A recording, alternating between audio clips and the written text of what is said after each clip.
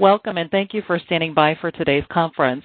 All participants will be in listen-only mode until the question and answer session of today's conference. At that time, to ask a question, please press star 1. Please provide your name and affiliation and country you are calling from. Today's conference is being recorded. If you have any objections, you may disconnect at this time. I would now like to turn the call over to Michael Morrow, Senior Diplomatic Fellow at the Wilson Center. Sir, you may begin. Thank you, and good morning, everyone, or good afternoon, depending on where you're calling in from.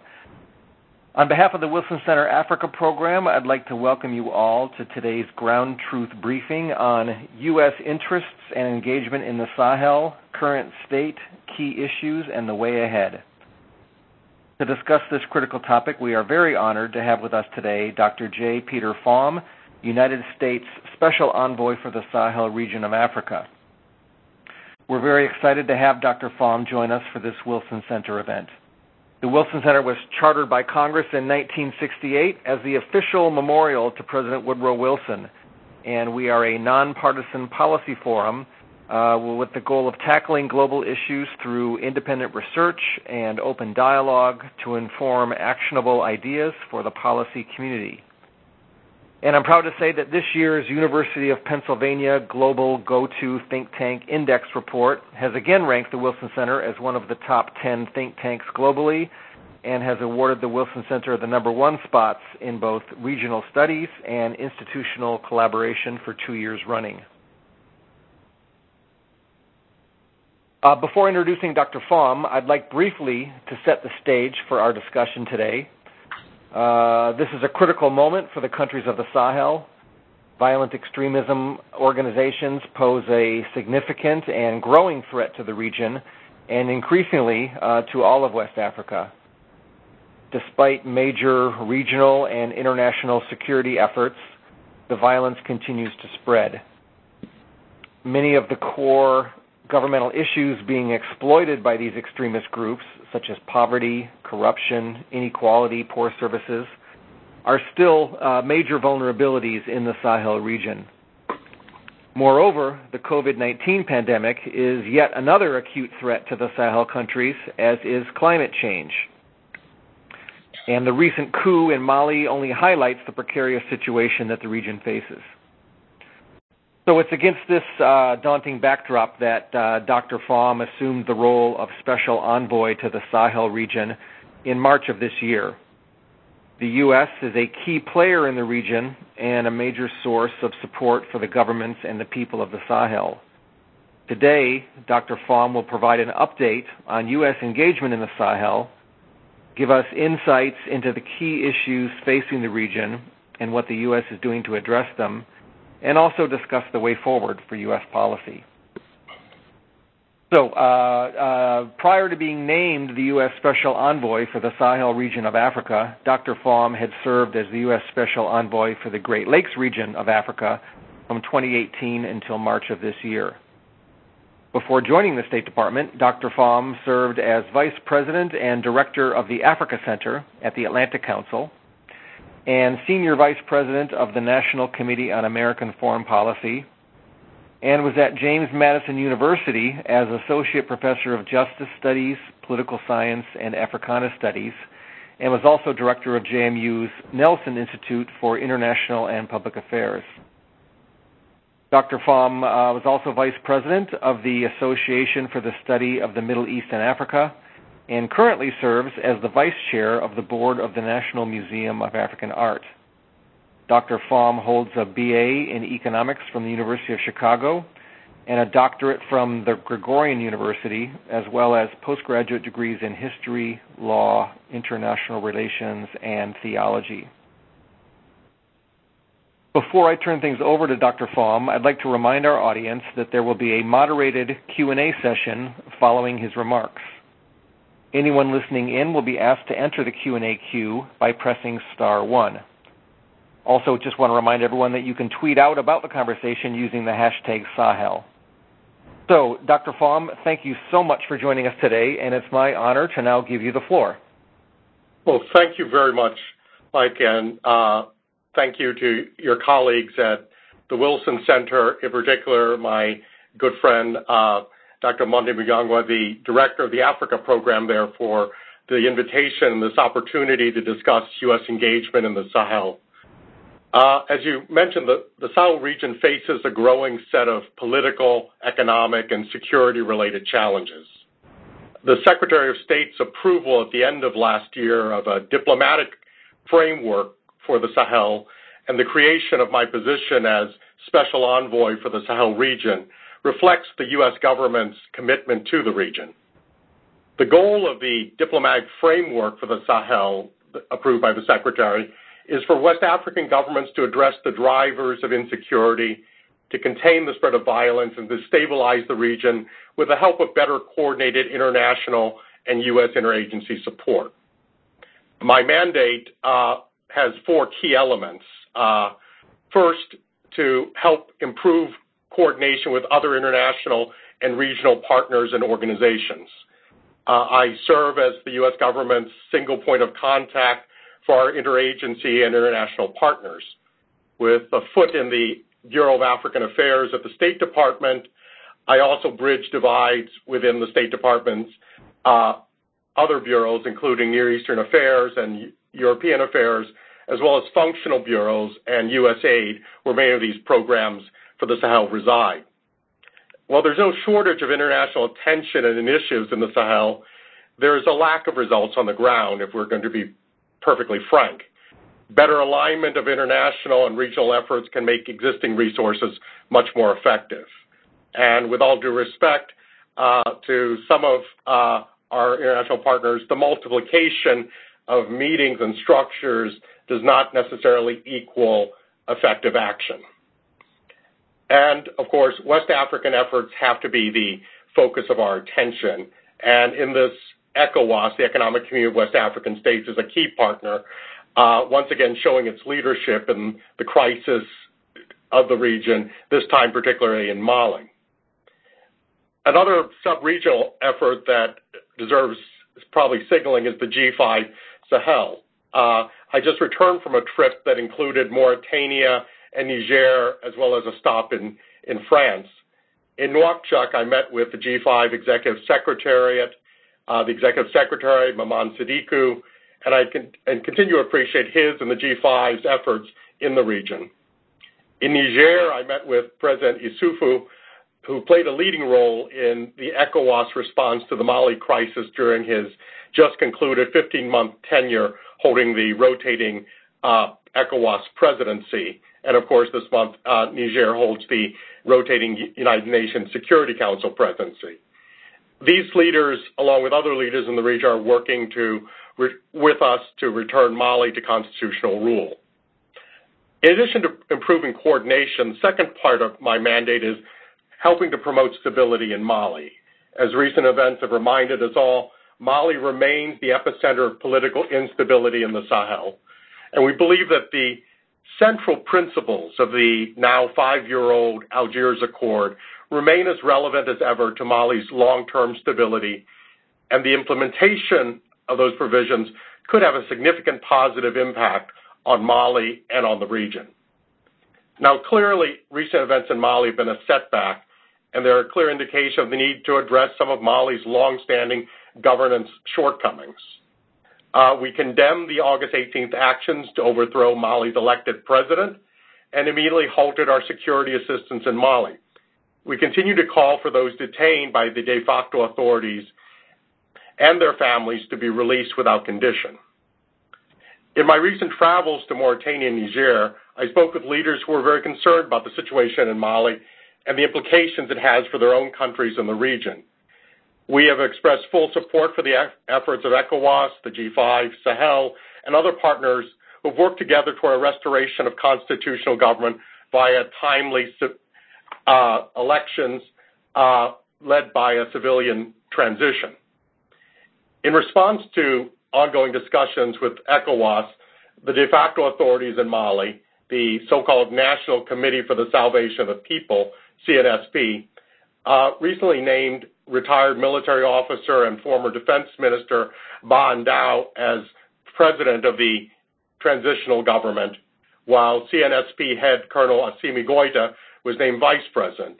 They'll be inaugurated tomorrow The president and vice president will then name a prime minister, and Mali's de facto authorities have committed to that this transitional government will hold elections within 18 months, as agreed to with ECOWAS, returning Mali to civilian constitutional rule. As the situation evolves, the U.S. will continue to work closely with our partners to ensure momentum towards that return and the longer-term process of building inclusive, effective governance. Thirdly, my mandate includes pressing and supporting for increase in state legitimacy in the Sahel and in coastal West Africa in general. At the heart of the crisis in the Sahel, I believe it's ultimately a crisis of state legitimacy. That is, whether or not citizens perceive that their governments are legitimate, equitable, and able and willing to meet their needs. This includes assuring justice and accountability for human rights violations and abuses committed by security forces. Without such a commitment, no degree of international engagement is likely to succeed. If states, especially security forces, continue to commit human rights violations or abuses, it undermines their credibility with their own citizens and thus undermines their ability to counter violent extremism. Transparent investigations, appropriate accountability for any perpetrators are essential in their own right and also can help restore the trust between governments and citizens. As the State Department has said in recent statements, our assistance to the region must not be used in any way that contributes to violations or abuses of human rights, and without prompt and thorough action to address allegations of such violations and abuses, U.S. security assistance is going to be put at risk. Finally, I have a mandate to work toward preventing spillover of insecurity. The State Department, USA, continue security assistance and governance efforts to prevent and mitigate conflict and the spread of violent extremism in the West African littoral states, including Nigeria. Democratic and inclusive government can be a bulwark against the further spread of violence, and that's why we're pressing for free and fair elections this year in Cote d'Ivoire, Guinea, Burkina Faso, Niger, and Ghana, and next year in Benin. Now, I want to add a word, finally, if I can, about the humanitarian situation. More than 2.5 million people in the Sahel region are displaced. 3.3 are in need of humanitarian assistance and protection services. And the United States is proud to be the largest donor of humanitarian assistance to the region.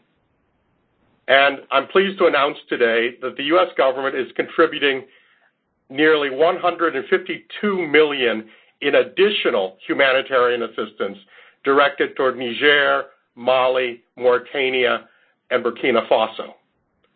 Let me add that none of this humanitarian assistance will go to the de facto authorities in Mali. During my recent trip, I had the opportunity firsthand to see how mass population displacements and food insecurity continue to worsen due to the ongoing conflict in the region. I also had the opportunity to see from the air the devastating impact of floods brought about by historically unprecedented rains that the region has had in recent months. With this new funding, the U.S. government is providing life-saving aid to the people displaced, refugees, and hosting communities affected by the ongoing conflict. We welcome the partnership of other donors in responding to the humanitarian crisis in the Sahel, and we will continue to be a catalyst for the international community's engagement to answer the call of those in need. And with that, I'll stop and I welcome your questions, Mike, and those of the audience. Thank you. Great, Dr. Pham. Thank you very much. And quite exciting to hear about the $152 million in new humanitarian assistance. So we appreciate being among the first to hear that. Let's see. So we'll now move to the audience question and answer session. And first, I want to give a quick reminder on our rules of engagement. To ask a question, you can enter the queue by pressing *1. This will direct you to our operator, who will record your name and your place in the queue. And then I will call on audience members to speak. We'll take one question at a time, and the operator will then open your line to the full group so that you can speak your question directly to Dr. Pham and the rest of the group. We ask that you tell us your name and the organization with which you're affiliated. And we also ask that everyone keep their questions to no longer than 1 minute in length. We want to ensure that as many people as possible have the opportunity to participate. And I think last I saw we had 160 callers on the line, so we want to give as much chance for people to ask questions as possible. So I will be strict in enforcing that 1 minute rule. I will take the liberty of kicking things off by posing the first question to Dr. Pham. It's a question that I know has been at the forefront of the minds of just about everyone who follows developments in the Sahel. And this question is about the announced review of the U.S. military posture in Africa. Dr. Pham, recognizing that you probably don't have all the answers at this stage, we'd still be grateful for whatever insights you can share about where things currently stand with the military posture review. Specifically, what are the key issues under debate, who are the primary voices, and what is the decision-making timeline? And lastly, what are the implications of this policy review for U.S. engagement in the Sahel and frankly, for U.S. engagement with Africa as a whole? So, Dr. Pham, over to you, please. Well, thank you very much.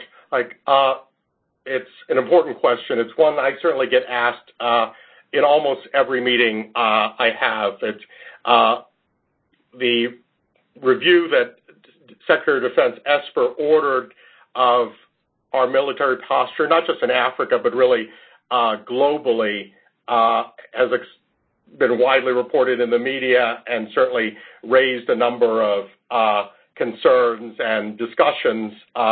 And in Africa in particular, I'll focus on that. So there's undoubtedly, it's a legitimate question and an important one. And, not to dodge it, but it is an ongoing process. And it first and foremost is an internal military review of forces and posture, and it's being conducted within the Defense Department. So really probably the appropriate person to address that would probably be the Deputy Assistant Secretary of Defense for African Affairs. But, I can say that it's from what I know talking to colleagues there, it's an ongoing process. So there's no firm decisions have been made yet, and that's important. There's been a lot reported in the media as if it were fully done, and it's not. Nevertheless, irrespective of what the review turns up and recommendations made to the Secretary of Defense and whatever his decisions will be after that, I want to emphasize that the U.S. remains engaged and will continue to respond to the security challenges in Africa in general and in the Sahel in particular. Nothing's going to diminish our commitment to working closely with our African partners to reduce threats and advance our interests in the region. If that weren't the case, the Secretary of State would not have approved a diplomatic engagement strategy in the Sahel, and frankly, I would be in my old job as opposed to this new job. And worth reminding people, especially those who aren't in Washington and don't follow the ins and outs of our budgetary process, that most of the security assistance in Africa actually comes through the Department of State. Most of the peace and security assistance remains State Department funds, and they'll remain there irrespective of what the Department of Defense decides.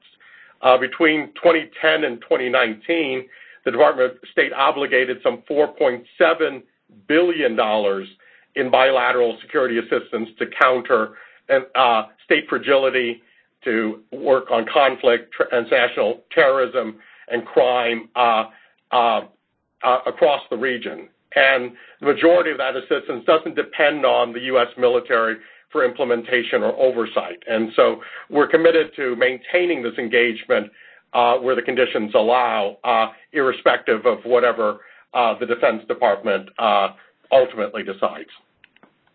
Thank you. Thank you, Dr. Pham. Very helpful to have that. I'd now like to open the floor to questions from our audience. Our audience has now grown to 209 callers at last count, so thank you all for joining us from wherever you are. And just a reminder, so you can enter the question queue by pressing *1. We've already got, I think, about 9 people in the queue. And I'll call on those in the queue to speak, and the operator will open your line so you can pose your question to Dr. Pham and the full group. And again, be sure to tell us your name and organization, and please be mindful to take no longer than 1 minute to pose your question. So first in the queue is Dan Whitman, a professor with American University. So we'll give the floor to Professor Whitman. Many thanks, and many thanks to Dr. Pham for this update and for your great efforts in the field. You've just addressed my question partially, but I would just add a footnote. If the AFRICOM headquarters were to move from Stuttgart to someplace in Belgium, would that temporarily disrupt our security abilities in the Sahel? I'm guessing that the long-range effect might not be affected, but there could be a short-range disruption. Do you have any comment on that? Well, I'm no great expert. I don't even pretend to be one on military logistics, but I would imagine any move involves some disruption. Even cleaning out my study at home, as I was forced to do during this pandemic, caused a bit of disruption. So I imagine there will be some, but I think it will settle down and very quickly. So I have full confidence in our military to be able to carry out whatever mission is entrusted to them, and to do so with the same type of precision they always bring to these types of things. Many thanks. Okay. Next up with a question is a excellent friend of the Wilson Center Africa program, Nii Akuate of George Washington University. So, Nii, over to you, please. Thank you very much. Dr. Pham, congratulations. You should know that behind your back, I tell everybody that we are close friends, and I'm proud of you and the work you are doing at the State Department, and looking at conditions in my neck of the woods of Africa, the Sahel. My question actually is linked to the first two, is the security question and U.S.'s role. You know, day before yesterday, the French president spoke at the UN. Then yesterday, the president of the European Commission also spoke. And they both put an emphasis on Africa. And my concern is that it seems to me that the U.S. seems to be saying we will let the Europeans take care of security problems in Africa, especially in the Sahel. That concerns me because, number one, the Europeans are allowing Africans to die in the Mediterranean. It shows you the racism in Europe. And secondly, there are close to 40 million African Americans here, and France is very unpopular in Africa. So Africans, if I might say so, would prefer to partner with the U.S. to provide security for Africans, especially given the U.S.'s own democracy and civilian control of the military. So please, can you comment on that the U.S. is not saying when it comes to African security, we will let the Europeans take care of it, because I think that would be bad for both Africans and for U.S. interests. And thank you again. Oh, thank you very much, Nii, for the question and for your comments. And it's always good to speak with you. One of the things, if I were not in my diplomatic role, I'd have a few answers for you. But being a diplomat, I have to be diplomatic at the moment. But I think you raised a very good point, and the point being the preference for the United States. That is, palpable in the region. Everyone I speak to. So you're validating what is the desire to partner with the U.S. And certainly we are there. We're engaging.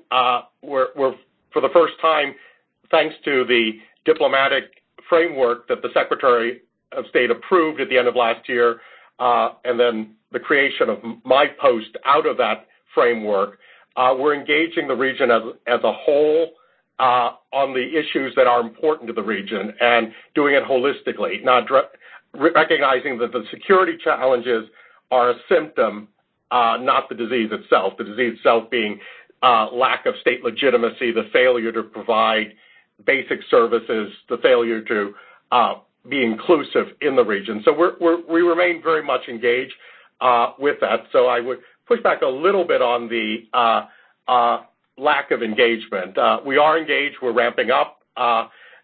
Clearly, we have slightly different interests than those of our European friends. The Sahel is much closer to them, and they have their interests, but where our interests align with theirs, we work very closely with them. I was just in Paris and met with the key government officials dealing with the Africa account, both at the presidency, the defense ministry, the foreign ministry, and one final thing I would push back a little bit. We have a very good partnership. I'm in regular contact with them, but I think some of my French friends would be rather surprised to hear that our engagement with them is described as letting them take the lead. I think some of them would wish that I would be so passive, but I'll leave it at that. Great. Our next questioner comes to us from University of Cambridge, Max Bone. So, Max, over to you, please. Hi, Dr. Pham. It's great to have you on this call. I'm curious what you see as the role for the North African countries to play, specifically Algeria, given its role in the Algiers Accord, and also Morocco, which reportedly was very involved trying to broker some sort of an agreement during the protests, and especially given your long history of advocating the role that North African countries can play in the Sahel. I'm curious, in your new position, what you see the North African countries as being able to bring to the Sahel, and also what increased role you personally in the United States would like to see them playing. Thank you. Well, thank you very much, Max, and all the best to you at Cambridge. As you correctly note, the Sahel is a bridge region. It's the shoreline of the Sahara, literally, Sahel in Arabic. And there's no doubt that what happens in North Africa and the Maghreb impacts the Sahel and vice versa. And so they have an important role, which is why part of it, at the beginning, I mentioned part of my job is to bridge these geographic divides that occur at the State Department, because necessarily in any institution you have to draw a line somewhere. But my job in part is to bridge those gaps. So though my feet are firmly planted in the Bureau of African Affairs, I've got at least toes in NEA and EUR and other parts of the State Department. So very much believe that the North African states have a role to play. And that, for me, is not only a matter of policy, it's of conviction. And so we have engaged, I have engaged personally, both the Algerians and the Moroccans. Algeria is important. It's the principal party convening and continuing to follow the Algiers Accord.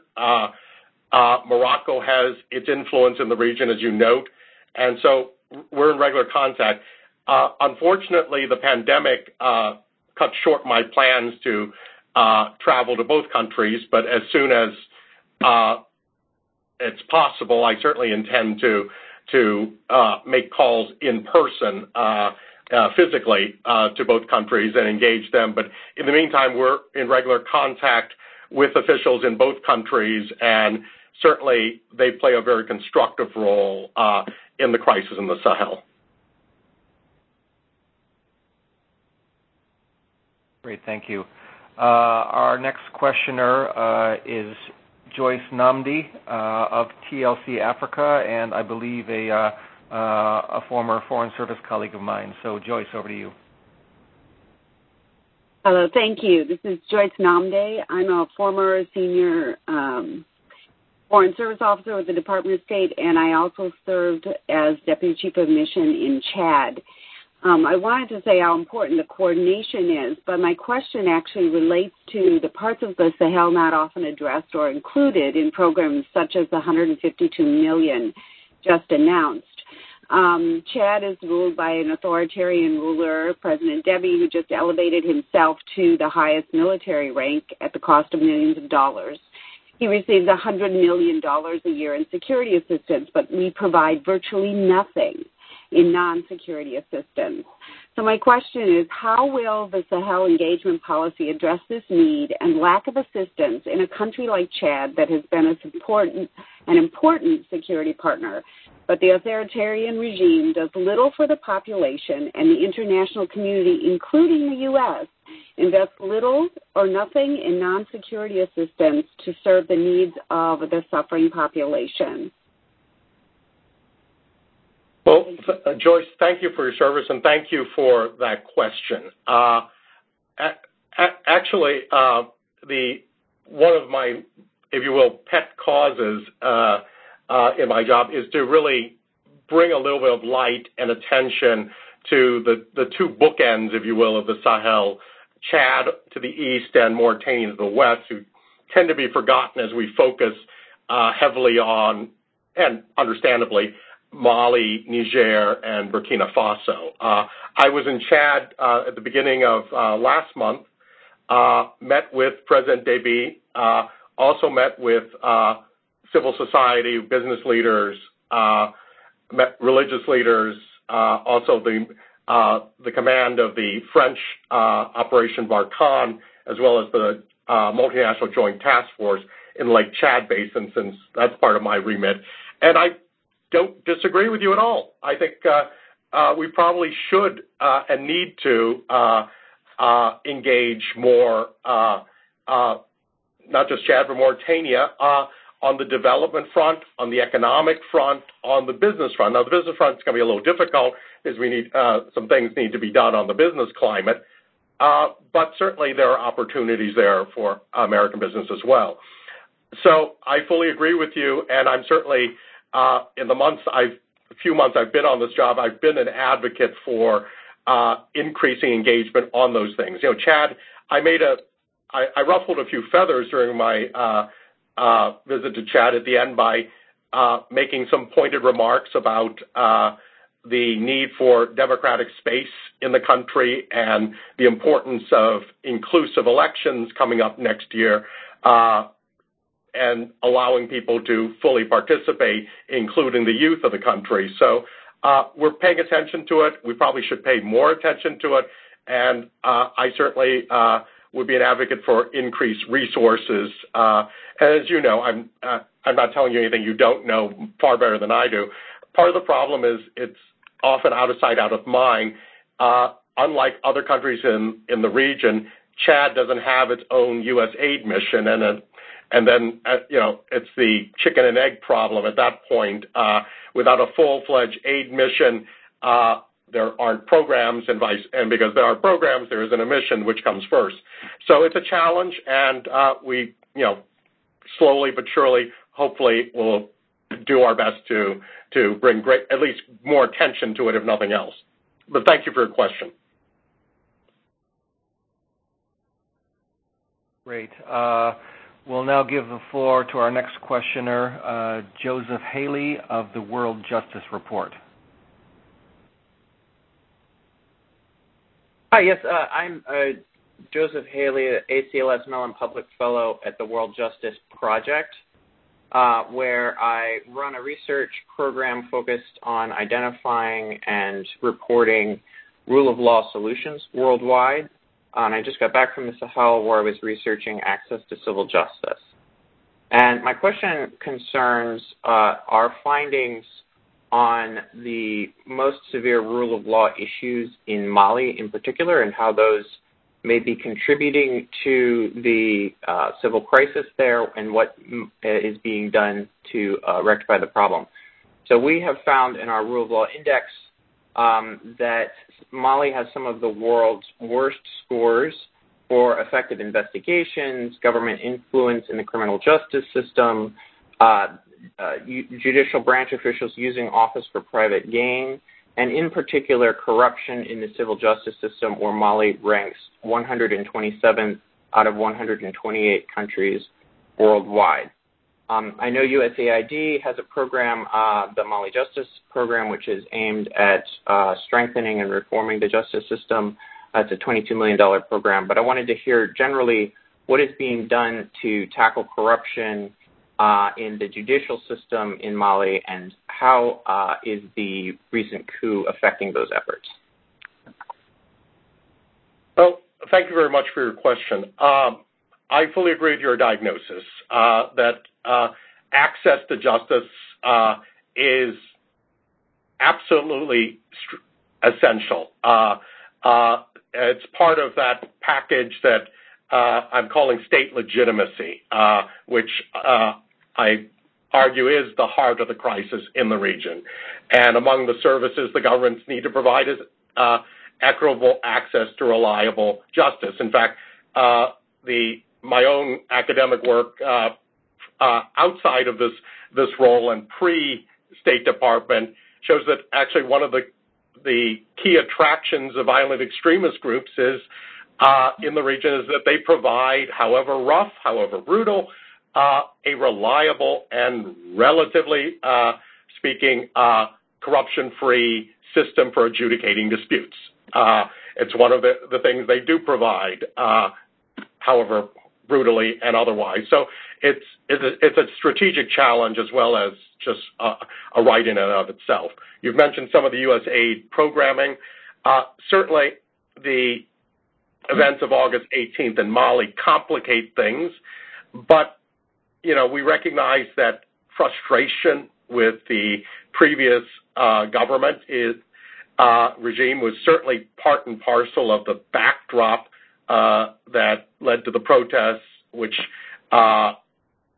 occasioned the military action last month. And we're going to push during the months. We can't, if we just go back to the status ante quo after this transition period in Mali, then we'll be back here again, just like we're back here again where we were in 2012. So this period is an opportunity for Mali. It doesn't come about the way we'd want it to come about, but it's an opportunity that we're going to work with the Malians to at least get some fundamental changes, because if they don't do that at this point and go back to the status ante quo, then we're in a vicious cycle. So I fully agree with you.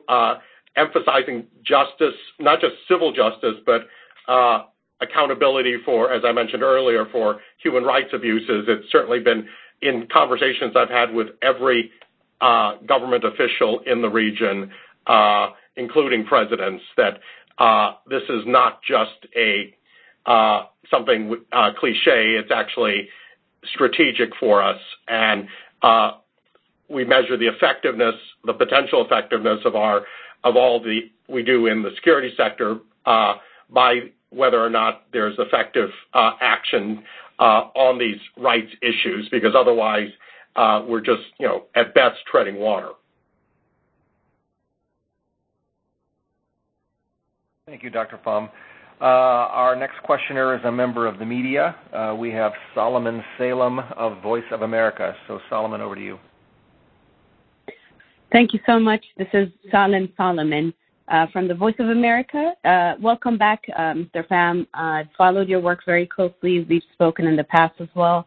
I would like to focus on the security issue you mentioned and the announcement that was made today. Was this in addition to recently built $110 million drone base in Niger? Is this separate from that when you say security efforts?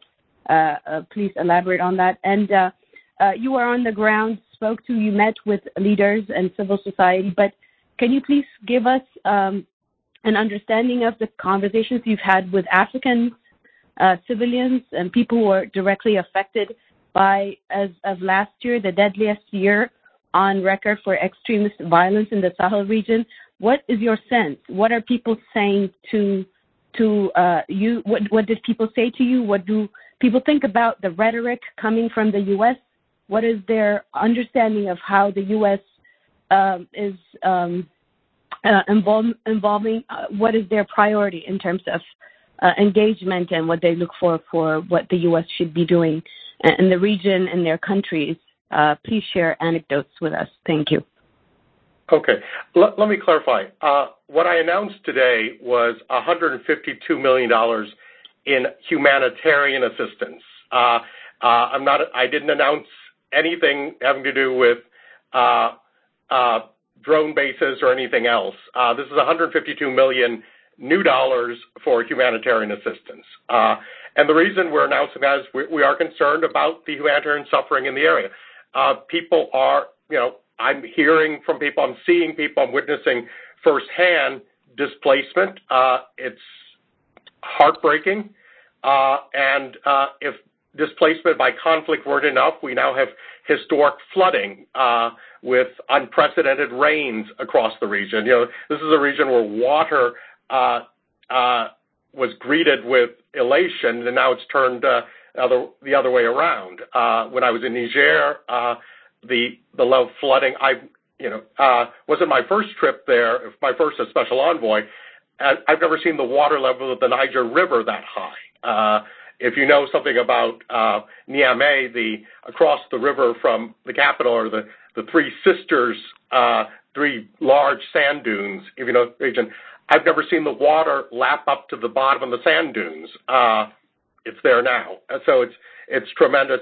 And people in the region, ordinary people, are concerned about, first and foremost, as, not surprisingly, security, protection against the violence and the extremism, and the communal violence that some have stoked in the region, and then how to feed themselves and their families. And on both counts, I think they're grateful for the assistance, such as it is that we're able to bring. And of course, we welcome others to join us because there's more than enough for everyone to do in that regard. Interestingly, as Nee brought up earlier, this is an interesting area of the world where, if you will, the American brand is still very good. The people want U.S. engagement. They want more of it rather than less of it. Part of that is, Nee brought up earlier in his question, part of it is a colonial, I think, legacy, but part of it also is they see how we do things, which is a little bit different than that of other partners. So I think that would be my biggest takeaway, is the welcome, not just on the governmental level, but on the level of ordinary individuals. But they're probably, I would say, for the ordinary man, woman, and child, the key issue in their daily life is security and livelihood. This has always been a fragile region, and in recent years, it's only, unfortunately, grown even more fragile, and it hangs by a very narrow thread. Great, thank you. Next up is Rasun Chu, and I would ask that you please state for us your organizational affiliation when you ask your question. Thank you. Thank you. I am Preacher Ransom Cho, and I'm the Executive Secretary of Justice for the Indigenous Peoples of Southern Cameroon unto Independence. Thank you so much, sir, and thank you for everything you have been saying about the security issues in the Sahel. We are more preoccupied by the bloodshed that is taking place in Southern Cameroon, as you really know about the security issues. Now, our concern would be, will you, the U.S., support a military buffer zone to end the bloodshed that is taking place on both sides following the genocide by the DS, La République du Cameroon, on these vulnerable indigents of Southern Cameroon? And does the U.S. support an independent Southern Cameroon? And the last thing will be, is the U.S. foreseeing using the Global Magnitsky Act against Yaoundé as they refuse to follow an international monitor ceasefire, even as proposed by Senator Ben Cardin lately in the new Senate Resolution 684? Thank you so much. Well, thank you for your question. I don't think there's any doubt where the U.S. stands with regard to the violence in Cameroon. We've been very much at the head of the curve in that. Ambassador Peter Ballerin was the public face of that in Yaoundé, but here back at home, Assistant Secretary of State for African Affairs, Tibor Nagy, has been, as you know, very seized with it. He served in Cameroon in his diplomatic career, and he knows the issues, has been engaged very, very closely on that. So, I think the U.S. position is quite clear. And as with regard to sanctions, we never take anything off the table. Everything is always on the table, and whatever leverage we can derive to achieve our policy objectives, which in the case of Cameroon, it is for an end to the violence and for a peaceful resolution that addresses the legitimate equity concerns of all the people of the country. So I would point you, I have nothing new to add to the stream of statements that the Department of State has made over the last few years. Thanks, Dr. Pham. Next in the queue, our next questioner is Caitlin Thomas, formerly of the United Nations. Caitlin, if you can state for us your current affiliation, over to you. All right. Well, I was a former Chief of Legal Affairs for the UN Mission for Western Sahara, which was set up to conduct a referendum for self-determination for the people of Western Sahara. And I was responsible for helping to put together a voting list, which would have enabled this referendum to take place. And the voters list was published at the end of 1999. But unfortunately, as soon as it was published, Morocco decided that it was not in its favor and pulled out of the process completely. And the whole issue of the sovereignty over Western Sahara now has been in limbo for almost 20 years because of this. And many people believe that the issue of Western Sahara is a cause of major instability, not only in North Africa, but throughout the Sahel region and most areas of Africa. And I would like to know whether you are prepared to go forward with any kind of advice about how to put this referendum process on track again, so that the people can have their right to self-determination and the issue can be closed once and for all.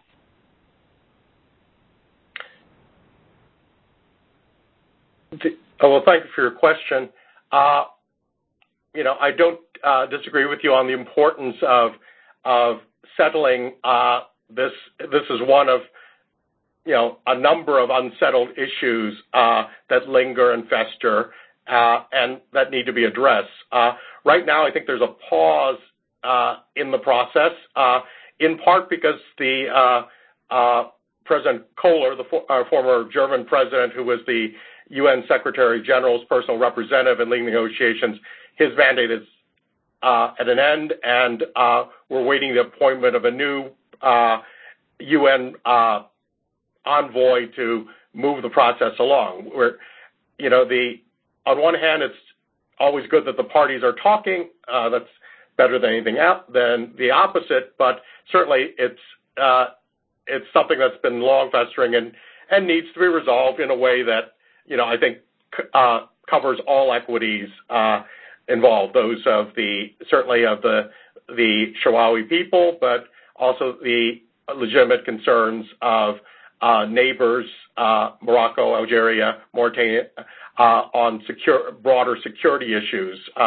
So it's something that requires engagement, and I think we'll hopefully see the appointment soon of someone who has the stature and the political heft necessary to move things forward.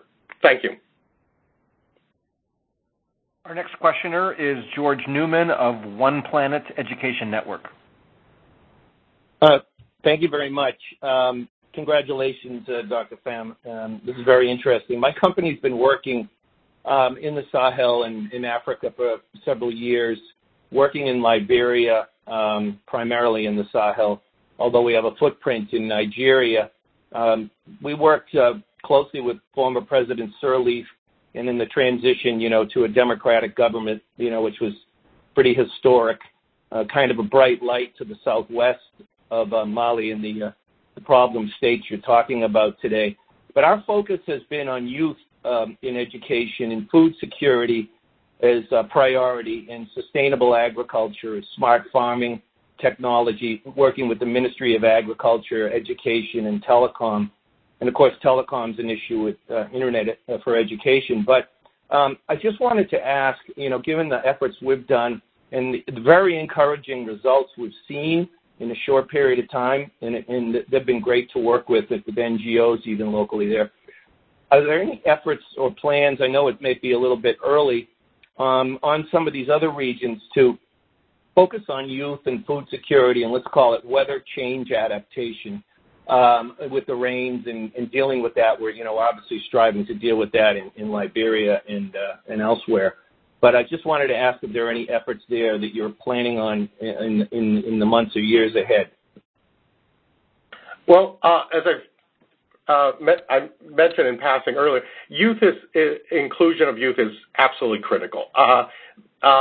This is true across Africa, but in general, but certainly in the Sahel, where more than half the population is, in their teens or below. So it's the future, but it is also the present. Their expectations have to be met for their own sake, because it's the right thing to do, but also as a matter of security, as well in our own security interests. One of the key recruitment tools of some of the violent extremist groups we've seen in the region has been just the simple 3 squares and a paycheck, quite literally. We've seen this time and time again from fighters or others, ex-combatants who are brought and reintegrated, that the primary motivation of many, not all, was not ideological. It was rather just 3 square meals a day and a decent paycheck, paid regularly. And so that inclusion of youth is, I think, absolutely essential to the security and certainly the development and the political stability of the region. Thank you. Our next questioner is Russell King, a former government employee. So over to you, Russell. Yes, this is Russell King, former federal employee. My understanding is that the French Foreign Legion has units in all of the Sahel countries, and there have been cross-border raids, I believe, killing Christians in Burkina Faso, and I believe Burkina Faso bishop has complained that the world's not paying any attention. He's probably right, since Burkina Faso is a rather obscure country. But I'm wondering, have you talked to the French about the French Foreign Legion? I think they have operations. I'm sorry, the questioner tapered off, and I'm not hearing anything.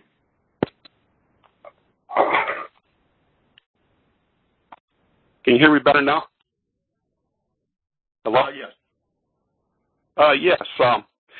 I'm Russell King from retired federal employee. My question's about the French Foreign Legion. I believe they're stationed in every Sahel country, and there have been attacks on Christians in Burkina Faso from cross-border raids. And I'm wondering, have you talked to the French about the possibility of using the French Foreign Legion? I believe the French need intelligence from us, too, and I was wondering what intelligence they need from us. Okay. Oh, thank you for your question. I can't comment on, obviously, on a forum like this on intelligence matters and military planning questions are best directed to the Pentagon, but I certainly can't talk about intelligence sharing in this forum. As for the use of the French Foreign Legion, they are there as part of the overall French effort, Operation Barkhane, which is an anti-terrorism operation, and soon standing up Operation Takuba, which is a more pan-European operation on that, and I'm sure they'll be part and parcel of that as well. But as far as attacks on Christians in Burkina Faso, there's certainly been attacks on Christians, but there have also been attacks on Muslims. There have been attacks on people on the basis of ethnic identity. In fact, the fact that Burkina Faso today has 1 million displaced people testifies to the insecurity in the region. And so certainly we are concerned about it. We follow these matters. But as far as what the French decide to do operationally, that's a French decision, just like I wouldn't expect a French official to tell us how to carry out U.S. military operations. I don't think it's my proper place to tell the French what operations to carry out.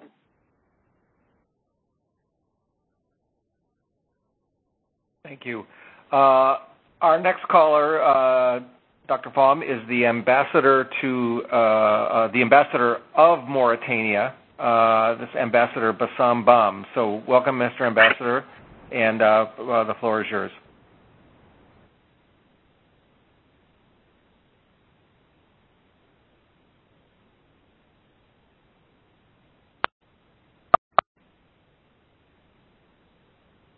Do we have that caller? Hello? Yeah. I have a question for Mr. Pham. You stated earlier that there is no firm decision taken with respect to the downscaling of the U.S. Army in the Sahel. And I would like to know how do the United States government view the newcomers in the Sahel region. I'm talking about Turkey, Russia, and China. My other question is a kind of comparison. What are the new challenges that you are facing right now in the Sahel region that you did not face in the Great Lake region? Thank you very much. Okay. Well, thank you very much, Ambassador, for your question. And let me take the opportunity to thank your government and people for the warm hospitality I enjoyed recently in Nouakchott. I had very fruitful conversations with the government, from President Ghazouani, Foreign Minister Ismail, and other government officials, and as well as excellent conversations with civil society and the business community there. So we're, I think, very delighted at the developments in your country. I think the positive trends and the good state of U.S. Mauritanian relationships, and in part, I express my thanks to you for your part in that. With regard to other players in the region, most certainly we do look at them. We would be derelict if we didn't. But I think we recognize, and I think your country does, and others, the value proposition in a partnership with the United States and what we bring to the table, not only in terms of capability, but in terms of how Americans do business in the private sector and also in the government and security sector. And so we look forward to deepening that relationship with your country in particular. Last month, Secretary of State Mike Pompeo had excellent long conversation with President Ghazouani, which really set a nice backdrop for me to be able to follow up in person on the ground there. You asked for what challenges are different in the Sahel. Obviously, Africa is a great variety, 55 states, each different, each with its own regions, with its own nuances. So everything is always going to be different. Some things are similar. That's the nature of things. But I would say that probably the greatest difference, other than meteorological, is probably the level of the extremist threat. It is growing, certainly in the Great Lakes region. It grew in the 2 years I served as special envoy there, burgeoned, and we are concerned about it. But certainly, thank God, it's not at the level it is we're seeing in the Sahel with both Al-Qaeda and Daesh-affiliated groups running amok across the region. So I would say that would be the biggest, challenge that is different between the two regions. But again, thank you, Ambassador. Great. We're running up against the end of our time slot, and we're not going to, unfortunately, we won't be able to get to all of our remaining questioners. We have 250 callers on the line. I think we've got another 8 or so questions in the queue, but let's take one last question. And our last question will go to a professor. What happened here? Yes, Pierre Engelbert, a professor of Pomona College. So over to you, Professor Engelbert, for the final question. Thank you so much. Thank you. Good morning, and thank you, Dr. Pham, for your remarks and your service. My question is a little bit addressed to you as a special envoy and you as an academic. In the Sahel region, there are some significant differences, and it seems to me that the two countries where you were recently, Mauritania and Niger, appear to be doing a little bit better in terms of facing their security threats than Mali and Burkina. Mauritania particularly, Niger maybe. I was wondering, do you have any insights on what differentiates these countries in terms of their capacity to respond to threats? And is there anything Mali and Burkina can learn from this or that international partners can build upon? Thank you. Well, thank you very much, Professor Engelbert. Of course, Professor Engelbert is modest. He literally wrote the book on Burkina Faso, although a little older, it's still very much a reference. I would cite just two things, just because of the time constraints. Mauritania, I think one of the things that I think very positive trends is the forthrightness with which, under President Ghazouani, the country has faced some of the issues that it needs to address. The Ghazouani government has faced up to the legacy of slavery, its lingering effects, and acknowledged the problem.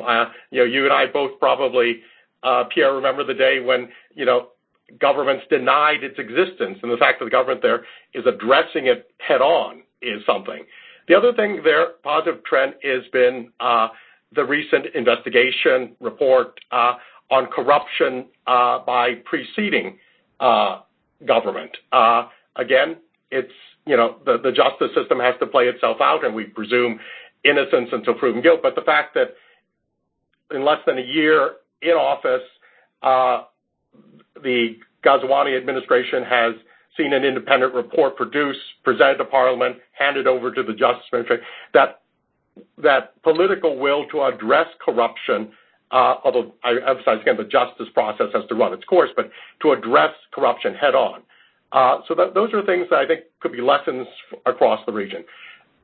In Niger, I think one of the key lessons, if you will, to take away on why perhaps it is more successful than others has been inclusion. The inclusion of populations, that are marginalized in other Sahelian countries. They're included. The Prime Minister of Niger, His Excellency Brigitte Rafini, is a Tuareg. There are, I believe, half a dozen Tuareg ministers in the current Nigerian government. So that inclusion of populations that in other places are marginalized, I think that's something we said. And I would applaud, President Isufu for the fact that he is planning on stepping down. There's an open seat to be filled next year, bucking the trend of third-termism or prolonging and say he's going to respect the constitutional limits and move on. I think when that occurs in Niger, it's going to be the first ever in the country's history of an elected president ceding power to whoever is elected his successor. That's a historic moment in the country's history, and it's a good sign. It's another, if you will, good characteristic to be encouraged. And I'll just stop there. One could go on and on, but I think those are just some of the things that I think contribute to the more positive momentum in both those countries. Thank you, Dr. Pham. You've been very generous with your time. We're grateful for your insights and for your work on this very difficult task. Thank you so much for participating and speaking with us today. And I also want to thank all 250 of our callers who participated today. And thank you for the thought-provoking questions. And my only regret is that we had another 8 or so questions that we weren't able to get to, so my apologies there. But anyway, thank you to everyone, and thank you again to Dr. Pham, and good luck to you all. Thank you very much. Thank you. That does conclude today's conference. We do appreciate you attending. You may disconnect at this time.